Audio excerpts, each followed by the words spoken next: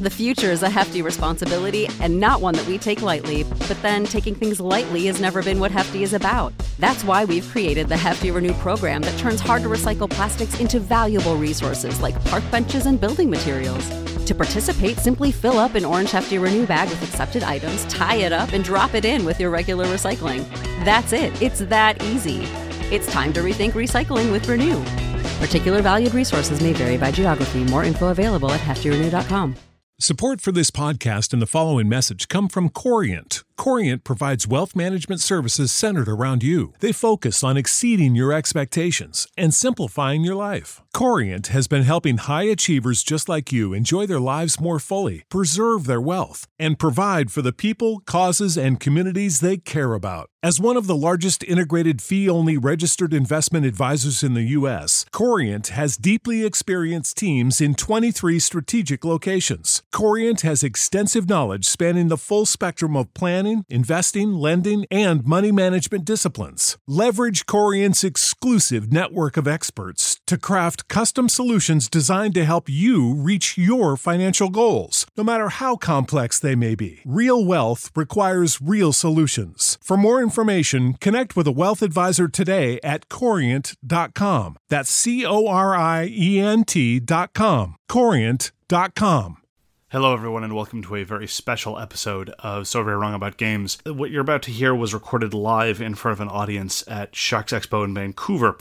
And as you may have heard from my travelogues, the audio quality is dubious at best. We offer our sincere thanks to, among others, Mark Posada at Board Game Barrage and other people who have helped us with editing. And we've done the best we can, but it's still a little rough. With those provisos, we hope you enjoy the show, which was guest hosted by Shut Up and Sit Down's very own Quentin Smith. Enjoy.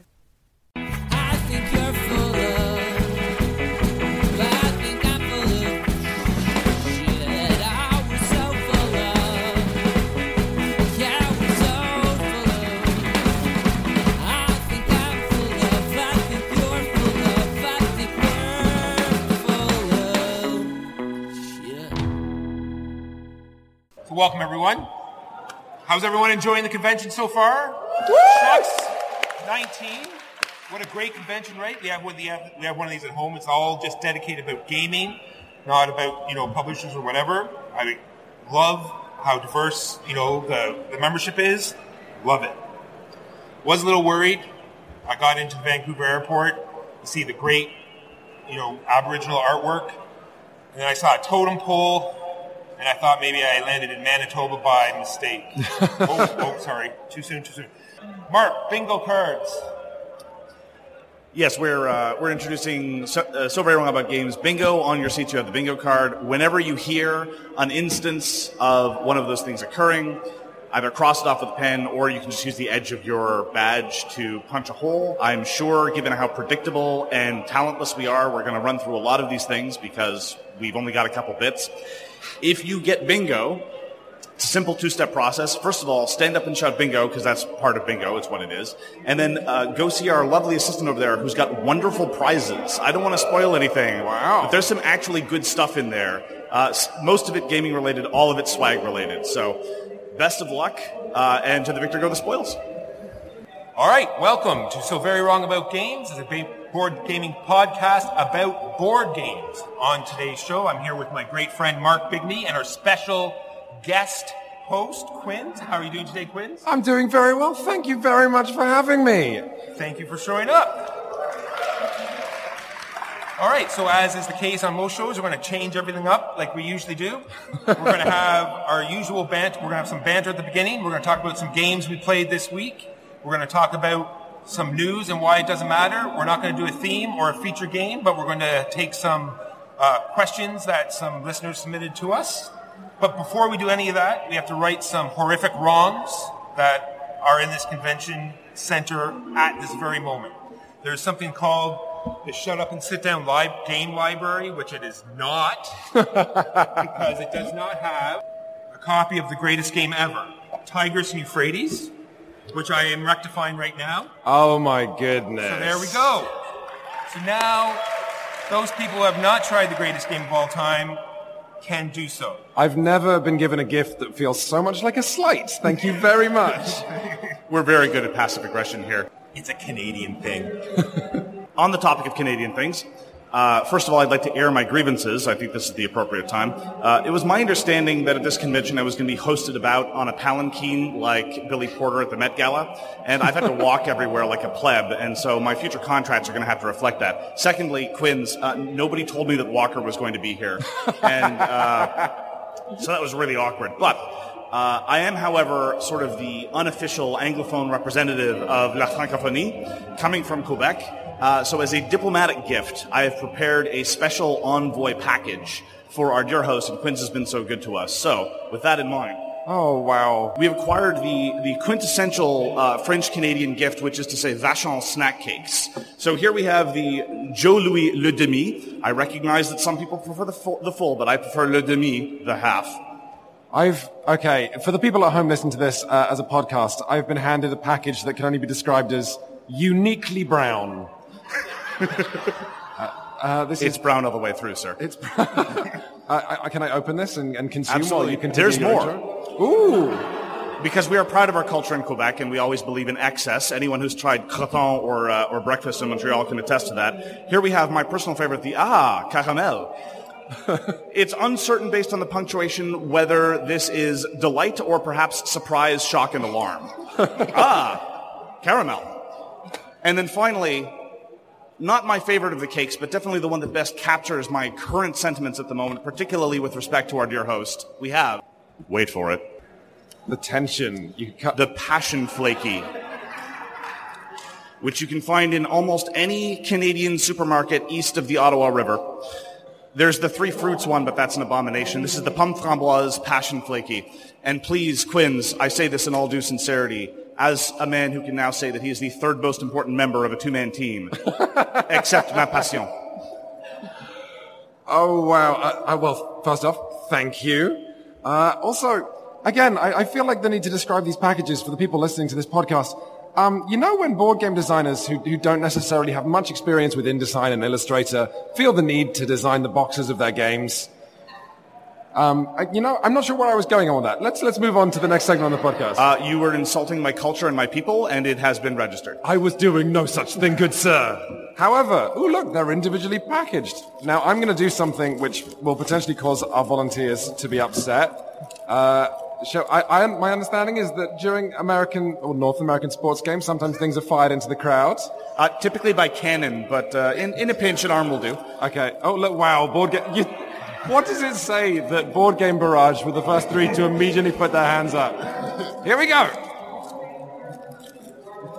I've got more. Look, I'm gonna do this. Fire it up. Unlike King Lear, I am firmly of the opinion that a gift is just to be enjoyed and done with whatever you want. So, I'm so glad we're doing a live panel and we're facing this way. Usually when we do the podcast, Mark and I have to face each other, and I get to do a whole hour without looking at Mark. So that's fantastic. The other thing, which is also fantastic, is that you actually get to hear me, unlike the usual podcast where Mark edits out everything I say. Oh. And I get to listen to a sultry, beautiful British accent throughout the whole thing. no love for my accent, of course. I have quite honestly never felt more welcome as a guest on a podcast. Thank you both so much. I'm genuinely quite touched. Oh, you're very welcome. Now, the other thing I want to talk about quickly before we go on about the games we played this week, unless people have something else, is I just wanted to hear... I talked to Mark about this, but he didn't really give too much into it. Because we're changing it from a two-person podcast to a three-person podcast. Yeah, from now on, you'll be moving back to Kingston with us, right? Okay. And I'm just wondering, you have a lot of experience doing this. I'm just wondering, when I listen to a bunch of things that seem to turn all the discussions into an argument with one person being the arbitrator as opposed to, a discussion back and forth. I'm just wondering if you've found that happens a lot. Sorry. Can you explain the question one more time? So when it's two people, it's usually just a discussion back and forth. Yes. But when you add a third person, one of the people migrate into being an adjudicator on a certain subject, and the other two, it gets a much more heated argument as opposed to would be if it was just the two of them. Well, I feel we have something more like a sort of functional parliamentary society now, right? Because there's no way that we can have sort of stalemates. Now, someone will be objectively correct. Shout out to the Westminster model. All right, do you guys have anything you want to start in with before we go into some games? Maybe some games. I think this is a gaming podcast. Let's talk about some games. Mark, what do you have as your first game you played this week? So one of the first things I did at the con was I got to play a game of Irish Gauge with a Swagger, and that was a great experience. For those of you that are unaware, there's an entire subculture within our subculture of train gamers. They're kind of cult-like. They only speak in code.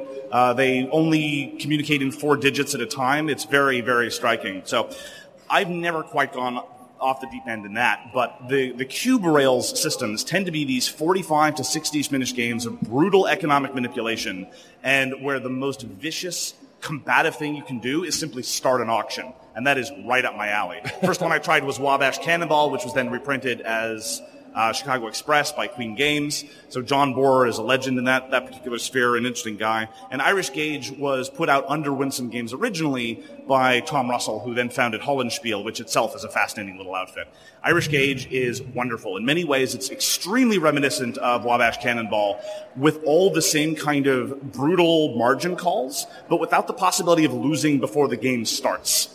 Because in Wabash Cannonball, if you mess up the initial stock offering, well, it's going to be a 45-minute game, but you're not going to be involved in it.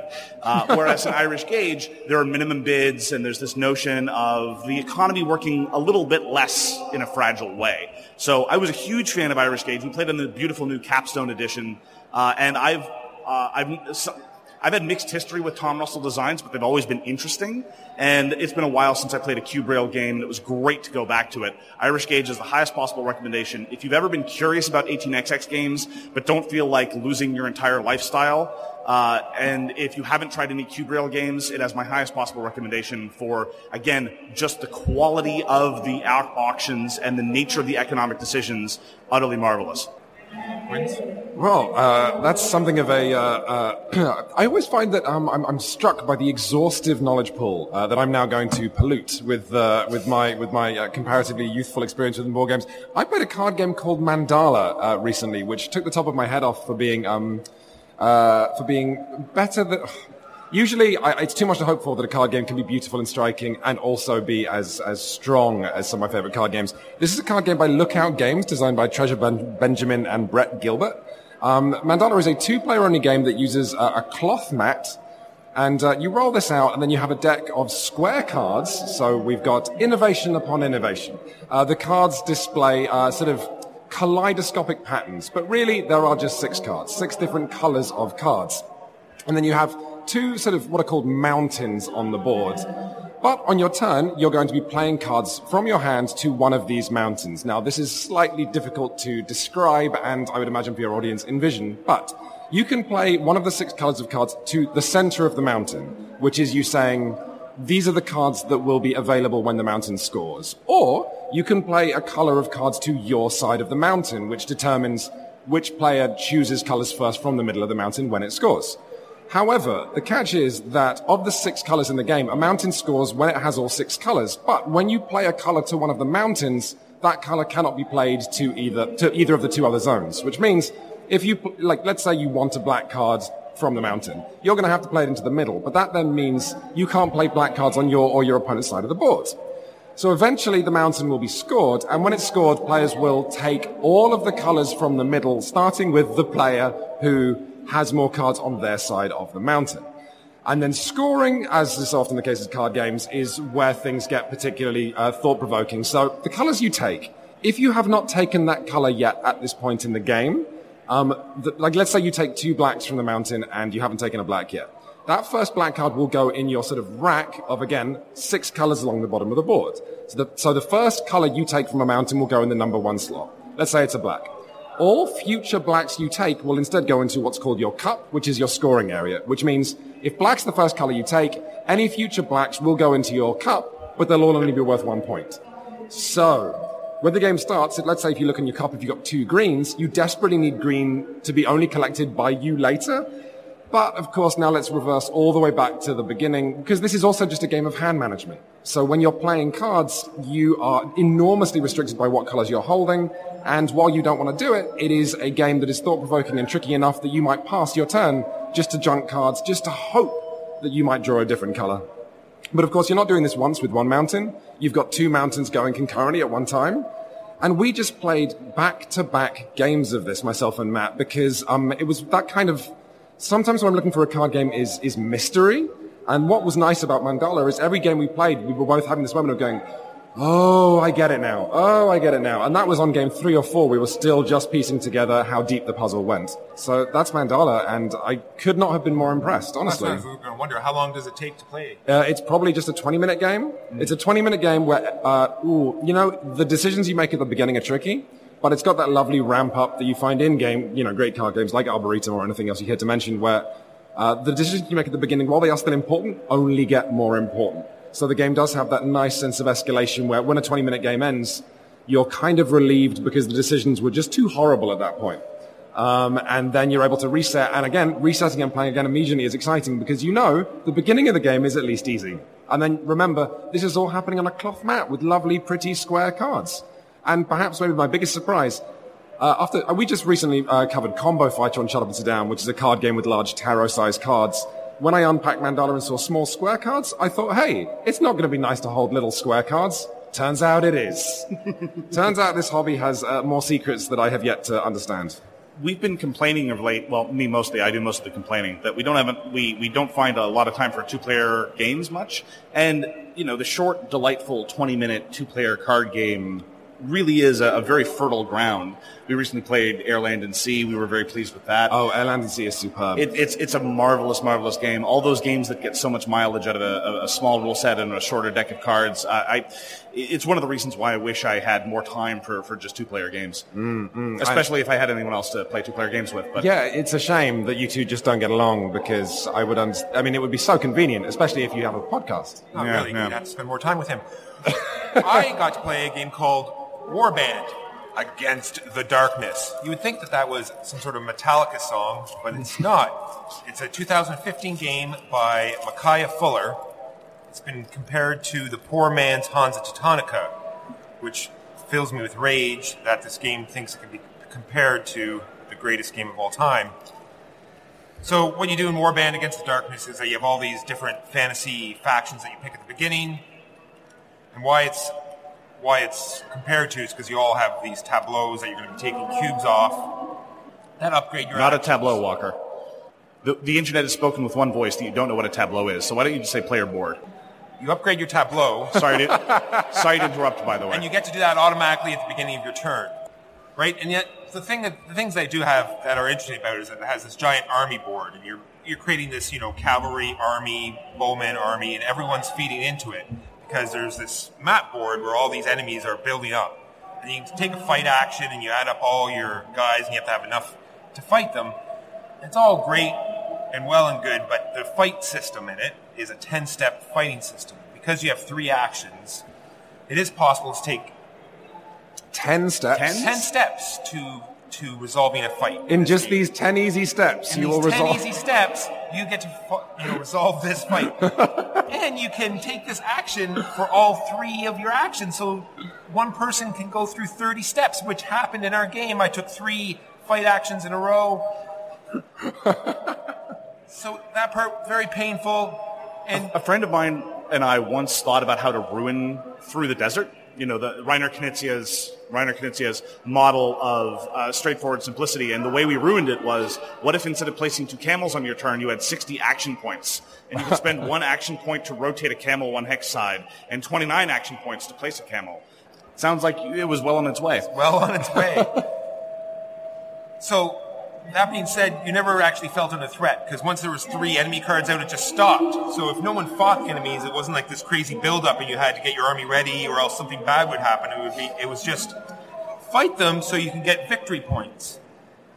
And therefore, it just felt like a stock market manipulation game. It's like, this big fight's going to happen.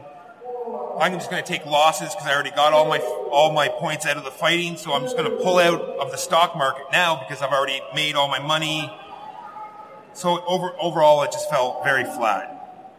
We've been having a lot of games with fighting in them, where the enemies just sit around waiting for you to do something. That was one of our problems with Edge of Darkness. That was one of the problems with Black Angel. It's just, if you're going to have enemies in a semi-cooperative environment, they had better be menacing. If you're going to have enemies in it, even if they do just the basic thing where, when it's your turn, they fire down this lane or fire up across, as long as they're doing something that is going to hinder you if you let them build up. Anyway, that was Warband Against the Darkness. Fell flat. I got to try Ragusa by Fabio Lopiana, he of Kalamala, and I was looking forward to trying it. And honestly, it was much more visually engaging than Kalamala is. Kalamala is very much like the box of your Joe Louis, exploring new shades of brown and sepia, but cutting new ground there in Euro visual design. Ultimately, I was a little bit disappointed, and here's why. Because one of the ways in which we felt, or I felt certainly, that Kalamala stepped above the sort of multiplayer solitaire Euro blandness that you sometimes get in action selection games was it's very easy in the context of area majority scoring to introduce that direct competition. And one of the big differences between Ragusa, which, by the way, is not about the garment trade in America. I thought it was Rag USA. I was very confused. My colleague thought that it was actually about thick tomato-based sauces in Italian cuisine. We were all very disappointed to discover that none of this was true.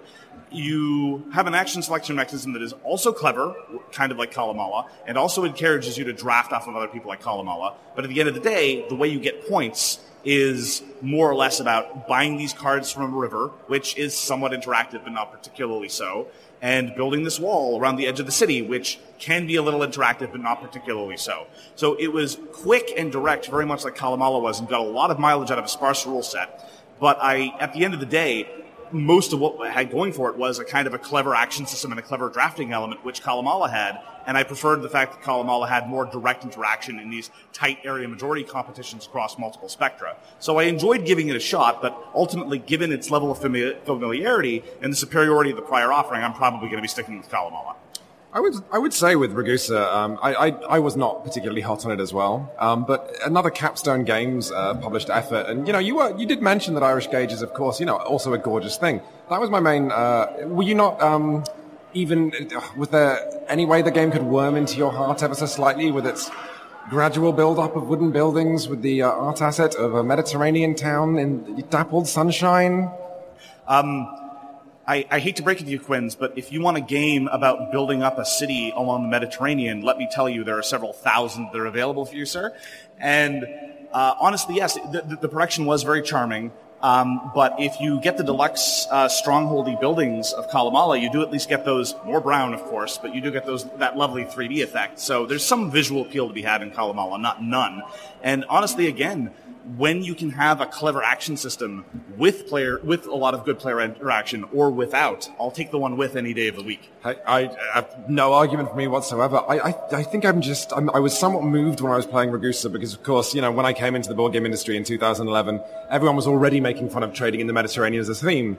What Ragusa showed me is because of course it's trading in the Mediterranean, but this is going to sound very silly, but the art assets of the olive oil look so delicious, and then the fish is so shimmering and shiny. There's crates of furs coming in, and I thought, hey, I'm hot for this. Okay, well, first of all, family show. Secondly, as far as the art assets are concerned, I actually remember very distinctly that the art asset for olive oil just looked like a greasy, dangling sack.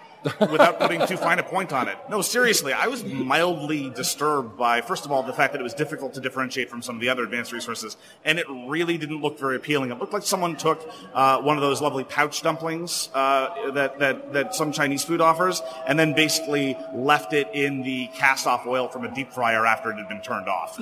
Are we playing the same game? I was playing a game about the garment industry in America. What were you playing? Maybe you were staring at a jar of pasta sauce. That's the possibility. What I do want to say is Kalamala is in the Shut Up and Sit Down library, so definitely go out and try it out. It is a fantastic little game. I was able to play... Oh, sorry, whose turn is it? I've completely lost it. It's me? It totally is. It's me?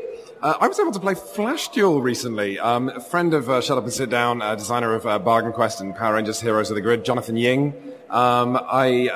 helped me in my journey to play all fighting games now, because what happened? Shut Up and Sit Down covers Combo Fighter, and then we were barraged by comments from every possible corner of the board game community saying, have you played X? Have you played fighting game X? Apparently there isn't a one-on-one sort of video game style fighting game that does not have a diehard community who will leave a comment with no less than 4 exclamation marks. So, this latest step on my journey, I played Flash Duel with David Serlin from Serlin Games, naturally. So Flash Duel is a tight little card game with a deck made up of the numbers 1 to 5 appearing 5 times. Players also have a hand of 5 cards. They choose their character, and then they stand on a board with 20 spaces. So on your turn, while characters have unique abilities, the basic nuts and bolts of the game are you can play a number and move that many spaces. Or, if you play a number from 1 to 5 and your opponent is exactly that many spaces away, you attack them. So if you're 5 places away, I play a 5. I come at you with a 5, which is presumably a 5 strength flying kick, I'm not sure. You can then block that with a 5, or if you don't, you're dead. That was the point in the rules explanation where it was like a key turning in a lock, and I went, oh.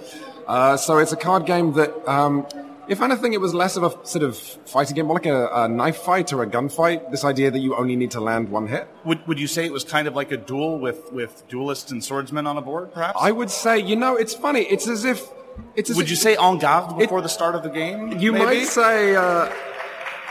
I feel like I've stepped into something. Yeah, when Jonathan was teaching me the game, he did say that he made a point of mentioning that En Garde was mentioned in the manual as something of an inspiration. Here's the thing, though. Can we talk about this as a digression? Yeah, no, let's do it. Allow me to preach at you real quick. Don't worry, there'll be more later. First edition Flash Duel. It sounds like you played the second edition, or maybe the first, not the third, because the third changed the card count rather significantly. Haven't played it. The first edition credited En Garde by Reiner Knizia in the rule manual because Flash Duel is En Garde with special powers and a couple of extremely minor differences. So naturally, because it's a ripoff of a Reiner Knizia game, it's still pretty good. And in the second edition, David Serlin omitted the credit to Reiner Knizia in the rulebook because he felt he had sufficiently changed the formula that now is his. We can agree or disagree about whether that's the case. What I will take him to task for is in his designer diary on Penny Arcade, he publicly says that En Garde is kind of boring. And that's not cool. Wow. You don't get to do that when you're explicitly riffing on someone else's design. So I've never forgiven him for that, and it's been over 10 years. Stuff like that's not nice. And I realize that David Serlin comes from the fighting game community. And the fighting game community's normal method of discourse is ethnic slurs and misogynistic comments. Ooh, I will stand up for the FGC and say that while there's certainly some dirty and filthy corners of it, there are a lot of fantastic people who I will not let you slight like that. Sure. I'm sorry. I'm painting with a very, very broad brush. A sort of paint cannon, perhaps. Yes. And I'm also probably responding to the fighting game community of about 20 years ago, back when I played competitive fighters. So I'm very much out of date. I will, however, point out that was David Serlin's defense every time he gets caught in something inappropriate. He's like, well, I'm from the fighting game community. We talk differently where I'm from. So you're quite right. I apologize. I retract the comment. My sincerest apologies to the community. Tiger. Hey, let me help you out here. David Serlin, he's a dick. However, also, while even playing Flash Duel, I was saying to my friend that I was kind of frustrated because the theme of a fencing game suits it better. You only need to land one touch, and then you presumably skewered your opponent. It's the way that you go back and forth. It's the placing feet on the board.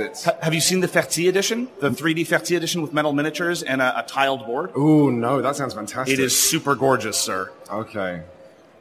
Well, yeah, no, but I would love to see Flash Duel in a edition that doesn't have trappings of I would love to see En Garde come back. That's perhaps a better way to say it. And of course, we're seeing all these Knizia reprints, so that would be lovely. It's got 11 games announced at Essen. It's kind of crazy. I got to play a game called Cowboy Bebop Board Game Boogie. Came out this year. If you watch Cowboy Bebop, if you watch anime, I'm sure you've seen Cowboy Bebop. And if you haven't, then don't play this game because that's all you'll get out of it. But more on that later. So, in this game, I don't know if you've played Crossfire. It's a game where you're going to do all these different missions and you're playing a whole bunch of symbols to complete these missions. And this is what you're doing in Cowboy Bebop. They have all the popular characters and they all have their own deck. They all have their specialties like hacking or flying or picking up clues. And you're flying around all these planets to get bounties or to complete your own missions. Now, I have to admit that the bounty part was cool. It's like a little bit of, finding the clues and you say, okay, it has to be at this particular planet, has to be in this particular building, and it has to, and it's very interesting how to track them down. But to get all of that information, you have 3 actions, and it's an action to get to your ship, and then an action to move to another planet, then an action to get off your ship, and there's your whole turn, and you haven't even done anything yet. And then it's all, and you don't get to upgrade your deck, so you're just the same thing over and again. You know, okay, I got to play all these symbols, and then if there's someone there, they can add in their thing. So if you know the anime, you'll really love this game because it has all the places and all the characters, and it makes sense. You do all the things, but if you don't, there's really not much of a game there. It's all about moving around and really struggling to get anything done. I mean, that certainly is true to the anime. That is also true. I guess you could say well-themed. But the art is great. It's all art assets from the show. Overall production is not too bad. They all have their own little ships that you move around in. But I would just strongly. We saw it come out. We talked about it, in one of the shows where we were both very excited seeing it, but we didn't have high hopes, and it lived up to expectations. Was it basically fine? It was basically fine. If you've seen the show, if you have not seen the show, then I think you'd have a terrible time. So after the great import-export controversy of 2019, in which some of my very favorite swaggers reached out to inform me that I was desperately wrong about preferring Glory to Rome, despite the fact that they never played Glory to Rome, I went back to Glory to Rome, so I dusted off my old black box copy and showed it to a whole bunch of people. And I'd just like to say my recollection that Glory to Rome was vastly better is correct. Glory to Rome is vastly better. It is smoother. It is more interactive. You get to play more with building powers. The building powers are slightly better. There's no strange grafted on auction element, and I love me some auctions, don't get me wrong. But yeah, I introduced it to a couple people, went great, knocked out a couple quick games. Glory to Rome, fabulous game. Of course, most people now know Carl Chodek more from his more recent outputs, things like Innovation, which may or may not have something to do with some of the prizes that we have available. And Carl Chodek Tableau Builders, I never get tired of. When we were talking about Tableau Builders in the show, I kept thinking, I have not been playing enough Carl Chodek Tableau Builders. So I was glad to get Glory to Rome back to the table. A 15-year-old game that holds up really, really well. It's a bit crazy, it's a bit wild, but that's part of the fun. If you can track down a copy, it's kind of crazy out of print, so I know that one of us won't want to talk about it. But if you know even the one with the garish art, yes, the first editions had clip art, and it was all gradients as far as you could see, and weird clip art borrowed art assets. Still a really solid game. I highly recommend it. Glory to Rome. I was able to play Labyrinthos recently. This is a design by Lindsay Road that is on Kickstarter, potentially still when this podcast comes out. Who knows? Or on its way to development. This is, interestingly, an all-female team, but more importantly, it's a game about being fed to the Minotaur, but you're not, help me out. Who's the guy who actually kills the Minotaur? Theseus? Theseus kills the Minotaur? Thank you very much, sir. Theseus is in the audience today. Thank you, Theseus. But Lindsay was keen to point out to us that you are not Theseus, you are just some people who are put in a labyrinth with a very, very, very angry man-bull hybrid. This is a race game in which you have a variety of action points that you can spend on your turn in the style of, the Mask trilogy games. But unlike action points, you have hands and feet. And at the end of every turn, you can determine how many hands or feet you want. So, for example, you can just go, I want 7 feet. Just like in real life. But if you have 7 feet, feet are spent moving you around the labyrinth, okay? Or exploring dark tiles, which means the board is entirely dark and all the tiles are flipped over. When you step into a new space, you orient it. Now, this is great because if you want to leave the labyrinth in this race game, you have to find and arrive at the 4 keys and then get back to the center. At the end of your turn, you also move the Minotaur, but we'll get to that. The other thing you can do, if you have hands are spent playing cards from your hand, which is fitting, but also rotating tiles. Also healing, because you will get damage, and then this is the really neat mechanic in the game. When you move the Minotaur at the end of your turn by rolling the Minotaur dice, or accidentally stepping onto a trap, or deliberately, because sometimes there might be a trap between you and the key, you take a wound. And when you take a wound, you have to cover up one of the 7 actions on your board. Additionally, when you get one of the keys, they give you a really good action. For example, use 2 hands to rotate 4 tiles in one direction, or whatever. In fact, there are 16 different powers because every key has 4 different powers, and when you get to a key, you pick which of the powers you want. But when you get a key, you cover up one of the 7 actions on your board, whether that's exploring, moving, healing, rotating tiles, removing walls, that kind of thing. So as you progress, you have this sort of push your luck element of deciding what you are removing from your own sheet. Every time you take a wound, you decide what to cover up. And in fact, you can choose to place a wound on the space on your board, which is heal a wound, giving you maximum mobility, but also if you take any more wounds, you will eliminate yourself in the game. And excellently, when talking to the designer, her and I are on the same page that we both adore games where you can push your luck to the point that your luck snaps in half, you're completely out of the game, and it was your choice. You have the freedom to have a terrible time. But more importantly, you have the freedom to express yourself and go hell for leather. And, of course, you have things like players putting walls in your way, or in a Wiz War style, players rotating tiles, which actually makes it Lindsay was saying, we played it with 4, which was maybe a little slower than I'd like. I think maybe 3 or 2. 2 would probably be a fantastic sort of sweet spot. Because, it was the, not just action selection, but future action selection with deciding what your ratio of hands to feet should be. It's really a risk-reward game. It's a risk-reward waste game in a lovely wrapper, and I had a really good time with it. Can I ask just a point of clarification? So it's the case that every player plays a character with varying numbers of hands and feet, usually in excess of 2, and the bull guy is the monster? What can I tell you? I mean, I think we all felt quite fond of the Minotaur by the end. Because, of course, most of the time you're using him to, bounce your friends into walls. Excellently, I had to leave the game, but I was informed the way the game was won by, as all the players had their keys, one person was just one space away from the exit, rolled the Minotaur dice, and when the Minotaur attacks you, he bounces you into the next space. So it was this thematic but also hilarious ending that he attacked himself with the Minotaur.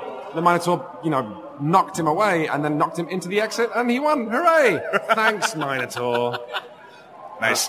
So that was Labyrinthos. And, I also, this is a very small order of business, but the miniatures, which are standees, have silhouettes, which I can only describe as innovative and striking. Imagine all the characters are actually shaped like letters of the Greek alphabet. But so, for example, you might have a shield, and this enormous sort of like rectangular shield means that in the art asset of your character, because you're hunched and you have a shield, your character is almost entirely rectangular.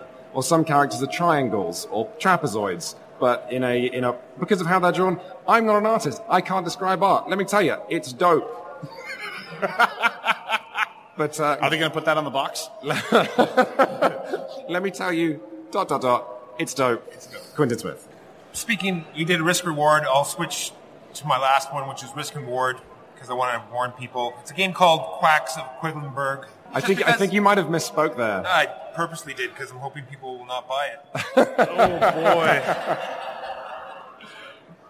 Anyway, the risk reward part is the fantastic part of this game. You're making this cauldron of a potion or a spell or whatever you're doing, and you're drawing out of a bag. We love bag builders. It is a bag builder game. More on that in a minute.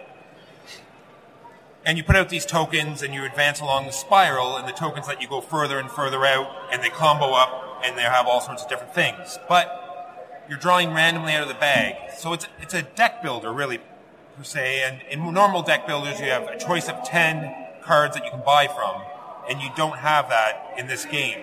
So there's no real decision space, because the only decision space that you've got is buying tokens for your bag, because otherwise you're drawing out of the bag. So now you only have 5 things to choose from, and it goes up to 6 and 7, I think, later on. But that being said, in Deck Builder, you're going to go through your whole deck. In this, you just draw from the bag until you bust or you're finished, and then the tokens go back in. And like we've talked about before, the best bag builders out there, you go through your whole bag, and then you refresh. This one, you do not do that. You just draw brand new every time. Being a more moderate individual than Walker, less keen to... Congratulations. Congratulations, sir. Go claim your prize. There are lots more prizes to be had. You may peruse what is available to you. Moving on. I agree with Walker that it's best when things cycle through, and I wouldn't necessarily be quite so harsh as Quacks of Quedlinburg. Something so evanescent, so insubstantial doesn't deserve that much ire. But ultimately, I feel that really the randomness is dialed up to 11 because you don't draw through your entire bag. You're basically, when you purchase new assets, they go into this large pool. Maybe they'll ever come out. Maybe you'll never see them ever at all. This was also one of the reasons why I prefer Hyperborea to Orleans, for what it's worth. Because Orleans, you also don't cycle through your bag in the same way. I mean, I agree that it's not particularly good, but calm down, man. No, I'm just saying, as a game it doesn't need a PSA to prevent people from... Sorry to interrupt. Just because it's me, but it's building up and it's great. Everyone's having fun. Don't get me wrong. Don't get me wrong. Everyone's having fun, but it's the most bad fun and I've you ever shouldn't had, buy and it. it's terrible and never should do it. We talked about this just before. There's games, and then there's experiences or events. This is a great event. People are having fun. You draw it from a bag. It's very, bust or not. Yeah. But as for a game, I don't think the mechanics are there, or the randomness is too great. On my last turn, I was out after like 4 chits in the last turn, which took me right out of the game. They had like 15 minutes left of drawing. I just drew really poorly. I had bad luck, which could be all right, but as an experience for a player, it was not that fun. Rather than taking the bait and defending this game, I'm trying to remember what game it was, which we had internet commenters. We reviewed something and people were frustrated and referred to it as double random because it was a deck builder where the card you got was random and then there was a dice roll associated with it. But I cannot for the life of me remember. I think I just threw up a little in my mouth. That always frustrated me because it was a misunderstanding of the maths of it. Just if there are 2 gates you have to go through of, drawing a card then rolling a dice, that's not double random. It's not more random than a game where you just draw a card. It just means there are 2 steps of the process, Is a dice roll multiple, is a dice roll more random because you shake it in your hand and then you throw it, then it rolls on the dice? Triple random. Anyway, what I'm saying is you 2 are idiots and no one should listen to them about Cracks of Quedlin. But however, what I will take ire with, how are we mentioning this game in the same sentence as Hyperborea and Orleans? Really what you're doing in Cracks of Quedlin Bug is you're not building a bag, you're building a dice. It's the same as the Arkham Horror Living card game where, no, you don't empty the bag, but instead you are adding sides to a sort of enormous hypothetical dice. Like a 30-sided die. Yeah, that's what you're building. It's not a bag builder, it's a dice builder, but the dice is a bag. I'll stick with roll a 6 win a cookie. Thank you very much. The reason why we mention it in the context of bag builders is because you can leverage lots of interesting things with bag builders, and Quacks doesn't. You're right. You are building a die, and we have better things to do than just chuck a die over and over and see who rolls better. I'm not gonna. There's a mega game going on next door that's producing all kinds of fascinating noises. Indeed. And an IMAX above us, which we didn't know when we built this theater. All kinds of amazing, great things have happened at this Shucks. So, one thing I will say, though, just on the subject, because I don't think it gets anywhere near enough credit, and I don't believe you 2 play it, despite the fact that, well, I want to say it's up your street in terms of theme, but I know you don't like it. But the Arkham Horror Living card game does do some absolutely magnificent stuff with the campaign-long construction of its bag. I don't know if you 2 know about this, but, there are actually moral decision points in the Arkham card game which can add symbols to the bag, which is essentially the dice you use for that campaign, none of which I want to spoil, but is profoundly thematic, fascinating, and it's kind of like escape rooms. Escape rooms do great things, but then you can't talk about them, which means no one gives them the kudos that they deserve. I have heard wonderful things about the Arkham Horror LCG. Among them from Walker. I'm just so sick to death of grubbing for clues and shooting Amigo in the face with a shotgun. Fantasy Flight has been having me do that for years and years and years, and maybe the campaign element adds great stuff, but I'm also sick to death of campaign elements, so that's just a personal thing. You 2 will relate to this. My friend says the best possible re-theme for the Arkham Horror LCG is Hellboy the card game. Mechanically, it's perfect. Okay. But that's another conversation that I will have with you as soon as this podcast is over. Sure. So, I just have a simple question for the audience.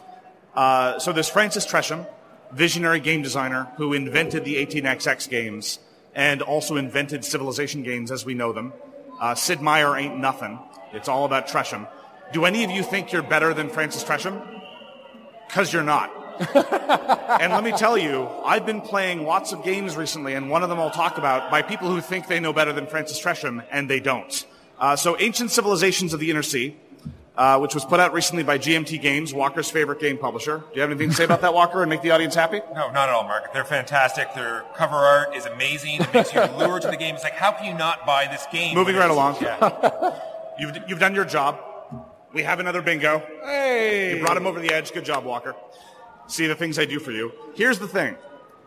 Civilization, I could talk about for hours, but one of the great things about the original Civilization by Francis Tresham is you have this pool of tokens that represent either people that can be on the map or tokens in your treasury. And at a certain point, your civilization gets decadent because you've spread out over the map and you've got lots of cities.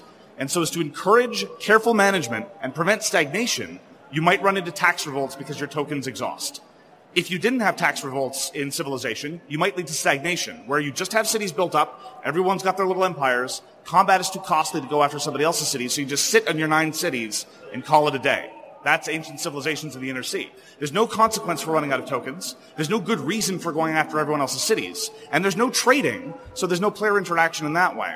And the way they decided to solve this problem of no player interaction is they just layer on this incredibly arbitrary take-that card game right on top of the Civilization system. And the cards are bonkers, bananas, amazeballs, ranging all the way from, in this particularly very rigidly constrained circumstance, gain this minor benefit, to whack somebody upside the head so hard they're going to be feeling it for years. And I'm sick to death of take that elements grafted onto things in an effort to introduce a little bit of variance and a little bit of player interaction. Jim Feli's, I've said this before, Jim Feli's Door of the Lesser Houses has spoiled me for take that card games forever and always. Have you tried anything by Devious Weasel, Quinns? No, I'm actually, did you say this was a GMT game? This is a Ancient Civilization in the Inner T. It's by Mark McLaughlin, who put out the vastly better Napoleonic Wars, particularly the second edition. Also very wild, but at least vastly better. And a first-time designer whose name is Mr. Brugge. So they're also going to be spinning this off into other systems. There's going to be Ancient Civilizations of the Middle East. Not looking forward to that one. As someone who, listens to the podcast and usually has an extremely strong mental image, so this is a GMT war game? No, it's a GMT card game. No. It wants to be a card game, and it might have been better as a card game, but very much like Civ, it's got a relatively abstracted area map of, the Mediterranean and North Africa, like we've been doing for generations. And you spread out with your discs, and there's the potential for conflict, and as I say, there's just this take that card game grafted right on top of the thing. And I give credit where credit is due. I love the fact that GMT will publish these non-historical simulationist things, very much like when they first published Leaping Lemmings and the world's minds exploded because GMT was publishing a game called Leaping Lemmings. But this game is just bad. And the worst part is, the kicker is, it's going to take you longer than many short scenarios of Civ. You're talking about 4, 5, 6 hours maybe. Play Francis Tresham's Civ. Don't play this thing. In fact, play anything by Francis Tresham rather than most anything by anyone else. I just played Western Empires for the first time recently. And what'd you think? No, it's good. I was going to be mean because you two have been ribbing me and joyfully for some time. But no, it is good.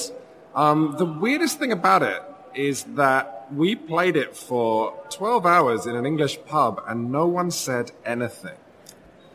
Which is almost... How did the trading go? Did you communicate in semaphore? There were 11... Actually, no, it was funny because mostly... it was all new players, so mostly we traded with the sort of 6 players sat immediately adjacent to us, and if anyone stood up, it was because they had a handful of horrible calamities. So when someone walks up to you and goes, "Hey, Celts, how are you doing?" It means, "I'm going to give you a barbarian uprising," so it was hilarious. As soon as you stood up, everyone burst out laughing. Look, the original Civ, and as seen in Western Empires and Eastern Empires and Mega Civ, the two of which combined to form Mega Civ, it feels its age to a certain extent. It does, yeah. But it is absolutely a singular experience in the kinds of subtle trade-offs that you get. And honestly, again, going back to the whole tapestry thing, to feel the overall arc, the grand sweep of civilization development from small tribes to expansion to decadence, to then trying to build a dynasty, it really is impressive. I'm glad you kind of liked it, but the fact that nobody talked is weird. There was... I'm being a little unfair. The funny thing is, when we finished it, obviously we were exhausted. It's now a 12-hour game. But I met up with a lot of players, just in the course of hanging out over the few weeks, and we found we were all still thinking about it. Oh, We're yeah, still it's definitely talking a thing. about it, and we're going to play. We're going to play again. That's wonderful. I encourage you to track down the original Avalon Hill Civ for a smaller, tighter experience. Still works at 4 or 5. Great stuff. You can play the shorter scenarios on the AST. Anyway, and just a final capper before I shut up forever. It's been a great con for some of the old classics. Got to play PAX Ren. We got to play together Hansa Teutonica and Tigris Euphrates, which obviously made us both very happy. I haven't yet had a chance to play Sidereal Confluence, despite desperately wanting to. You haven't played it yet? I haven't played Sidereal Confluence. Walker, you want to play Sidereal Confluence with us? Sorry, no. Anyway, so it's been a great time for new games and old classics as well. So that's what I've been playing this week. That's fantastic. I'm so glad you found a few things. Let's move on to some news and why it really doesn't matter. So we already talked about Cowboy Bebop, which is an anime. I'm going to talk about an anime called the After School Dice Club. You might say, well, Mike, why do I care about anime? It's very cute and stuff, but what does that have to do with me? Well, Mr. Center of the Universe, or Mrs. Or Ms. or Mix. Or Ms. or Mix, thank you. Our hobby was just introduced to 40 million people at once by this anime. And it's just not an anime where off in the distance they play this abstract, shape game where they say we're playing a board game. They actually went to a board gaming store that had the games we play on the shelves, code names, all of the games that we play. Then they sat down and played an actual game and went through the rules and showed people how to play. This is going to be a huge boost. I don't know if people understand how much of a huge boost this is going to be to our hobby. I was just actually, because of Shucks, I was on CBC on Friday, broadcasting all across Canada, talking about Shucks, talking about board games. Tragically, it didn't occur to me. I also didn't know I'd be broadcast across the whole country. But I now feel very self-conscious that, of course, at one point in the interview said, well, what should they play? And I went to a couple of Shut Up and Sit Down standbys, which are Sheriff of Nottingham and Lords of Vegas, the former of which I don't even know if is in print. But the main thing is that it was a crushing weight of responsibility of what do you introduce to a country like truckers driving, or like mothers, cooking or whatever. Mother's mothering, dad's daddering. Yeah. But yeah, like what would you two have picked if We would have picked to remain anonymous and unknown. So far we're doing really well. I would have probably picked, to answer your question, probably like a cockroach poker or... That would have been a better answer. Or, the Evil Seven or Code Names. Coyote, even though the theme is... Or a Canadian design like Miss Poutine. Miss Poutine, yeah, Miss Poutine. Miss Poutine? It is a real-time game in which you try to serve people French-Canadian fast food. We're going to get that in the library. It's by Le Scorpion Masqué. Oh, that's one of my new favorite designers. Yeah, that's it. Everything they're putting out, I've been Publisher. That's what I meant to say. Good call. It comes in a bucket. It's very nice. That's definitely the first time that sentence has been said. Brief news update. We talked a while ago, or I did, about how Comet was working on a 1.5 rulebook that changes none of the components, just changes the rulebook and some of the player aids. It is now available in English. Go find it if you're interested in slight rules tweaks to Comet, one of the best dudes on a map game ever made.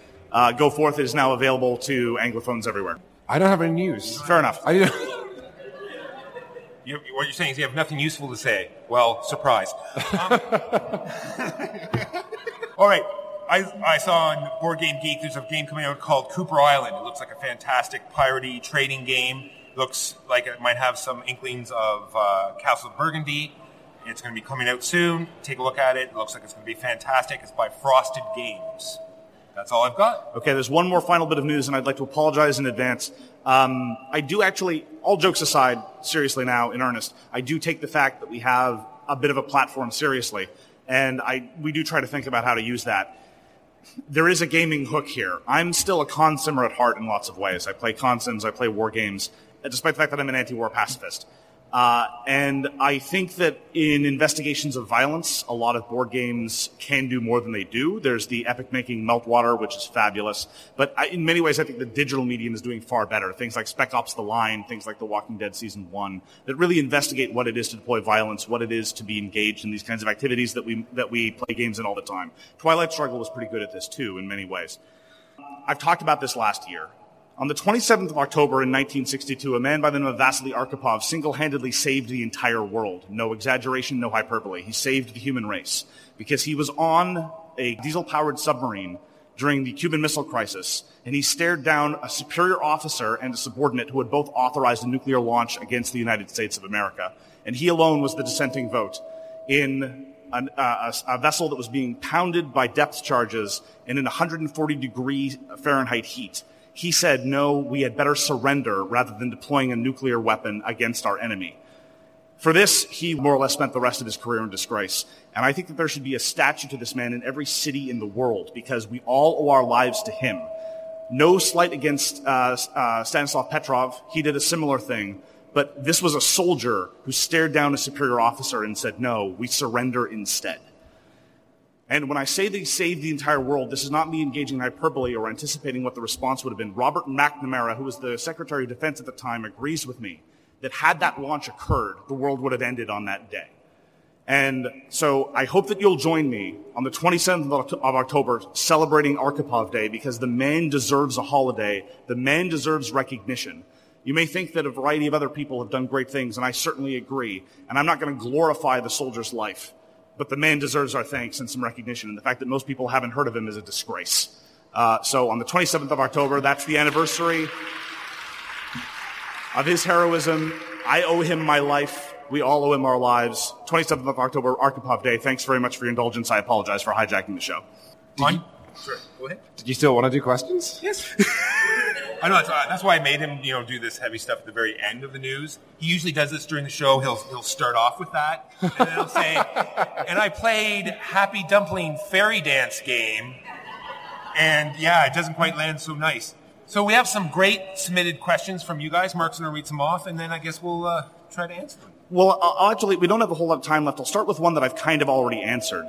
And this is a question from a listener who asks, what games do you think have done satire well or that have dealt with very sensitive issues very well? I've already talked about Meltwater, and I've talked about Meditations on Violence, and how I think that the digital sphere is doing a little bit better than us. So I would ask my colleagues here, can you think of games that have really satirized something or have really dealt with a particularly sensitive issue well? Especially in the wake of our complaining about a lot of other games that don't do it well. I mean, I can answer the former, but not the latter, because satire obviously doesn't necessarily need to be sensitive issues. Right. I mean, the one person who I would call out immediately, and frankly, if we're going to have, bring up slightly bigger issues, a friend of mine pointed this out. It's not my idea, but he pointed out that board gamers use theme when what they really mean is setting. And theme and actual themes are completely different from where you set your game. And frankly, I think Vlada Chvatil, the Czech designer, needs endless kudos for giving his games setting and theme. Space Alert is not a space game. It's this sort of like weird Soviet Iron Curtain Star Trek where life is cheap. Alchemists is a game about studying, but it skewers the academic. It's like Galaxy Trucker is a game about trucking, which is, I mean, it's not satire, but it's. Well, there's a lot of corporate satire in there, though. Oh, no, of course there is, yeah. And then there's the line that if anyone made $1, you all win. I love that, yeah. I mean, or Dungeon Pets, which is really about, I mean, there's a lot of incredibly creepy stuff about, rearing animals for commercial purposes. So just about all of Vlada's games are satiristic in some way, in a way that also you can ignore. You could base Space Alert as just like a badass, thing. But it's any discussion about satire has to have Vlada's name first and foremost, in my opinion. Also, he made Codenames, which is cool. The only thing I can come off from the top of my head, and I haven't played it, but I just heard they've done great things, is Fog of War. They've done great things to, address, different kinds of relationships. Fog of Love. Fog of Love. Sorry. Oh, yes. Wow. Wow. You said Fog of War. Fog of War. Now, with all due respect to Pat Benatar, right, Love is a Battlefield. I was going to say, that's the new Divorce expansion that's coming out next year. Fog of War. Anyway, yes, Fog of Love. I just heard they do great things with dealing with relationships and diversity. Well, do you know his next game is about midlife crises. That's a little close to home, sir. Oh no, it's absolutely wild. I mean, I bet it's going to change a great deal, but it's a the early build of I played is a 4-player game, one of which you've got the 2 players who are in a relationship, which may or may not go, but then 2 more who each play the subconscious of those players. And you're trying to figure out what your subconscious wants, what your partner wants, what your partner's subconscious wants. That sounds fabulous. It's pretty wild. Well, I do remember that could lead to some interesting sort of role play. I remember the one time we played Ladies and Gentlemen, where by the end of it, we looked at ourselves and we realized that we were misogynistic monsters. Well, the interesting thing, to be fair to ladies and gentlemen as well, that is another example of satire. Exactly. That is a game where the servants you can buy are cheaper than the clothes you are buying. Yes, precisely. There's a lot of... I mean, I frequently mention Meltwater as the key instance of a game that makes you uncomfortable while playing it, and that's the point. And I definitely get that same vibe from ladies and gentlemen. It was a great experience, one that I never want to repeat. I think we probably have time for one more question. Fair enough. The other question is mostly about negative reviews, because we have a reputation for slagging things here, mostly I think on account of this guy who's willing to burn any bridge that he encounters before or after he crosses it. And the basic question is, are negative reviews more challenging to write than positive reviews? Do they involve a different set of skills? Do they involve flexing a different kind of mental muscle? What is it like to produce a negative review as opposed to a positive review in that context? You gestured at me. Would you like me to answer for... I would like both. I'm curious to hear what both of you have to say. I hate negative reviews. I think they're absolutely the 100% the hardest thing to write. But although it also depends on the size of your platform. You know, there's a shut up and sit down review which it begins and ends with us launching a game out of a window. And then Paul said, "Is that our copy of Infamy?" And I say, "Yes." "Is that our review of Infamy?" "Yes." We can't do that anymore. It would be irresponsible, and it would be bad. So for me, like, the larger we get, the more pressure there is to be not even correct, because reality gets subjective, but to try and feel fair. Excuse me, sir. The metaphysician hackles just got raised. Reality is subjective? Ooh, nice. How far do we want to go down this? I'll have you know that the Blood on the Clock Tower people explicitly slammed Kantianism at the start of our game last night. And I knew from then on that the deck was stacked against me. It was going to be an uphill struggle. Yes. How about for you? For me, it's all just against the hype, right? If a game comes out and it's getting huge reviews and it's being pushed and it's being touted as this fantastic thing, and then I see that it's not, then I just have to say something. I'm tired of people purchasing games that aren't good. And that, I think, as at least we can, in this podcast, we can agree on that. We can be that fighting against the tide of hype is certainly a good thing. I just wanted you to reiterate what you talked about before about reaction to negative review. If we have time, your reaction to... No, we don't. We do not. So thank Take God us we home, don't Walker. listen. We heard Mark talk enough. I would like to thank everyone for coming. Yes, thank you all so much. And I'd like to thank Quinns again for joining us up here. I hope you had a great time. Oh, it was my pleasure. I usually listen to So Very Wrong About Games while I'm running, so I'm just glad I am less moist than when I... So are we. Well, now I feel inadequate. Thank you very much for having me. Thank you for coming. Thank you, everybody. Thank you all. Thank you all. Take care.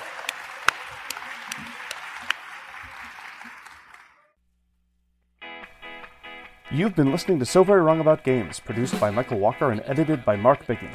Special thanks goes to What Does It Eat for generously allowing us to use their most excellent song, FOS, as our theme. You can find them at whatdoesiteat.com. You can reach us by email at soverywrongaboutgames@gmail.com or on Twitter at SoWrongGames. Thanks very much, see you next time, and always, try to be right, but remember you are so very wrong.